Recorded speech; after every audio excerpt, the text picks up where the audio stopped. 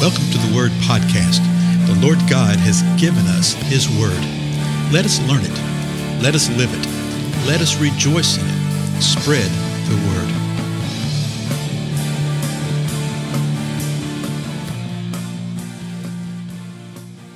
Blessings, everybody. This is Dale. Thank you so much for joining with me today on the Word Podcast. We're continuing our examination into the book of Daniel. We're in the 9th chapter of Daniel, particularly the end of the chapter. The last few episodes, we've been looking at some cross-references, particularly related to the 27th verse, but verses 24 through 27, where Jesus is given insight into Daniel. Okay, Jesus speaks of the abomination of desolation that is mentioned in those last verses of the 9th chapter of Daniel. So we've looked in Matthew 24 and 25, often called the Olivet Discourse. That sounds so official, doesn't it? It just means that Jesus was talking on the Mount of Olives. Okay, and then we saw in the previous episode Luke 21, which gives an account of what Jesus said and what occurred. Now I want to go to Matthew 13. Now each one of the Gospels gives a little nuance and gives some insight into some things. And that's because of the differences in the writers, the differences in the audience to whom they were writing to, the differences of the purpose that they were writing. The bottom line with all the Gospels is they were bringing forth the gospel, the good news that Jesus is the Lord and Savior. Now, chapter 13, Mark begins with verse 1. It says this: As he, and that's Jesus, was going out of the temple, one of his disciples said to him, Teacher, behold, what wonderful stones, and what a wonderful building. What wonderful buildings we have here. Now remember, what we saw in Matthew is that Jesus had just said, Woe to you, scribes, Pharisees, hypocrites. It had been a very intense encounter. Now they're coming out, and I think his disciples, this one guy, was trying to lighten the moment. Okay? Jesus wasn't having anything to do with it. Verse 2 says this: And Jesus said to him, Do you not see these great buildings? Not one stone will be left upon another, which will not be torn down. Well, that burst your little bubble to try to lighten things up. Now, verse 3 continues. As he was sitting on the Mount of Olives, opposite the temple. So what happened was they came out of the temple. They went to the Mount of Olives. You go down the Kidron Valley, you pop back up, and he's on the Mount of Olives, and he can see the temple over there. And he's crossed the valley from the temple. So while he's there opposite the temple, Peter and James and John and Andrew were questioning him privately. Remember when we went through Matthew, I told you that we know that 4 of the disciples came. This is how we know it. They're giving our names right here: Peter, James, John, and Andrew. And they asked a question. Verse 4, Tell us, when will these things be? And what will be the sign when all these things are going to be fulfilled? So Matthew said, When will these things be, and what will be the sign of your coming again and of the end of the age? In other words, what is going to be happening here, Lord? Verse 5, Mark 13, Jesus began to say to them, See to it that no one misleads you. Many will come in my name, saying, I am he, and will mislead many. When you hear of wars and rumors of wars, do not be frightened. Those things must take place, but that is not yet the end. For nation will rise against nation, and kingdom against kingdom. There will be earthquakes in various places.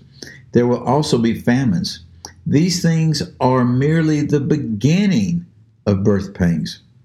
But be on your guard, for they will deliver you to the courts, and you will be flogged in the synagogues, and you will stand before governors and kings for my sake as a testimony to them. The gospel must first be preached to all the nations. Verse 11, When they arrest you and hand you over, do not worry beforehand about what you are to say, but say whatever is given you in that hour, for it is not you who speaks, but it is the Holy Spirit. Brother will betray brother to death, and a father his child, and children will rise up against parents and have them put to death.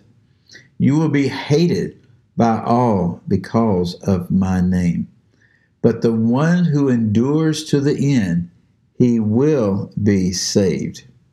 But when you see the abomination of desolation where it should not be, and then parenthetically the writer again says, let the reader understand.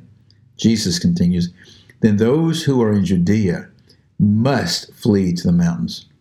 The one who is on the housetop must not go down or go in to get anything out of his house. And the one who is in the field must not turn back to get his coat. But woe to those who are pregnant and to those who are nursing babies in those days. And pray that it may not happen in the winter. For those days will be a time of tribulation, such as has not occurred since the beginning of the creation, which God created until now, and never will. Now, let me just throw something in here. That "and never will" is really important. A lot of people think that this was fulfilled in 70 AD. Okay, that all the stuff that Jesus said was fulfilled in the first century. We don't need to learn about it. We don't need to give any heed to it or anything. Nothing can be further from the truth, because there were horrific things that happened in 70 AD. There were horrific things that happened in the first part of the second century in Jerusalem. Okay, horrible things. But they were not worse than things that occurred later on. There's been far greater mass killings, for instance, that have occurred later on. This tribulation right here is going to be unlike anything that's happened from the beginning of creation, which God created. Notice Jesus says that God created everything, nor never will. We saw in Matthew, it says that nothing else will ever be like this. So this tends to make me think that this is a time of tribulation unlike anything we have experienced yet. Now, verse 20. Unless the Lord has shortened those days, no life would have been saved. But for the sake of the elect, whom he chose, he shortened the days. Notice that Mark puts in there, whom he chose, a whole idea of elect. Verse 21. And then, if anyone says to you, behold, here is the Christ, or behold, he is there, do not believe him. For false Christs and false prophets will arise and will show signs and wonders in order to lead astray, if possible, the elect. So Jesus is telling us that there's going to be people who say, oh, this is the Christ, this is the Christ. He says, don't believe it. They're false Christs, they're false prophets. They will show signs and wonders, and they will be so powerful that even the elect might be tempted to be led astray if possible. It's not possible. Verse 23, Jesus says, but take heed. Behold, I have told you in advance. But in those days, after the tribulation, notice Jesus is saying, in those days, there's a time yet distant from his time. The sun will be darkened, and the moon will not give its light. And the stars will be falling from heaven, and the powers that are in the heavens will be shaken. We've seen this before in Matthew. We saw it in Luke.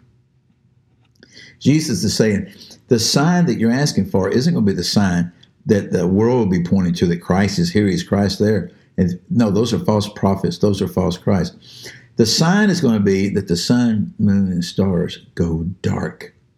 Then, verse 26, they will see the Son of Man coming in clouds with great power and glory. Remember, Matthew said that the sign of the Son of Man will be coming, that the Son of Man is the sign. Verse 27.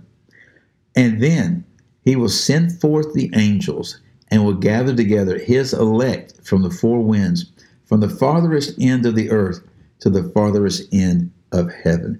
He's going to gather together those who have called out on the name of the Lord, those who have repented and confessed, those who believe that Jesus is Messiah.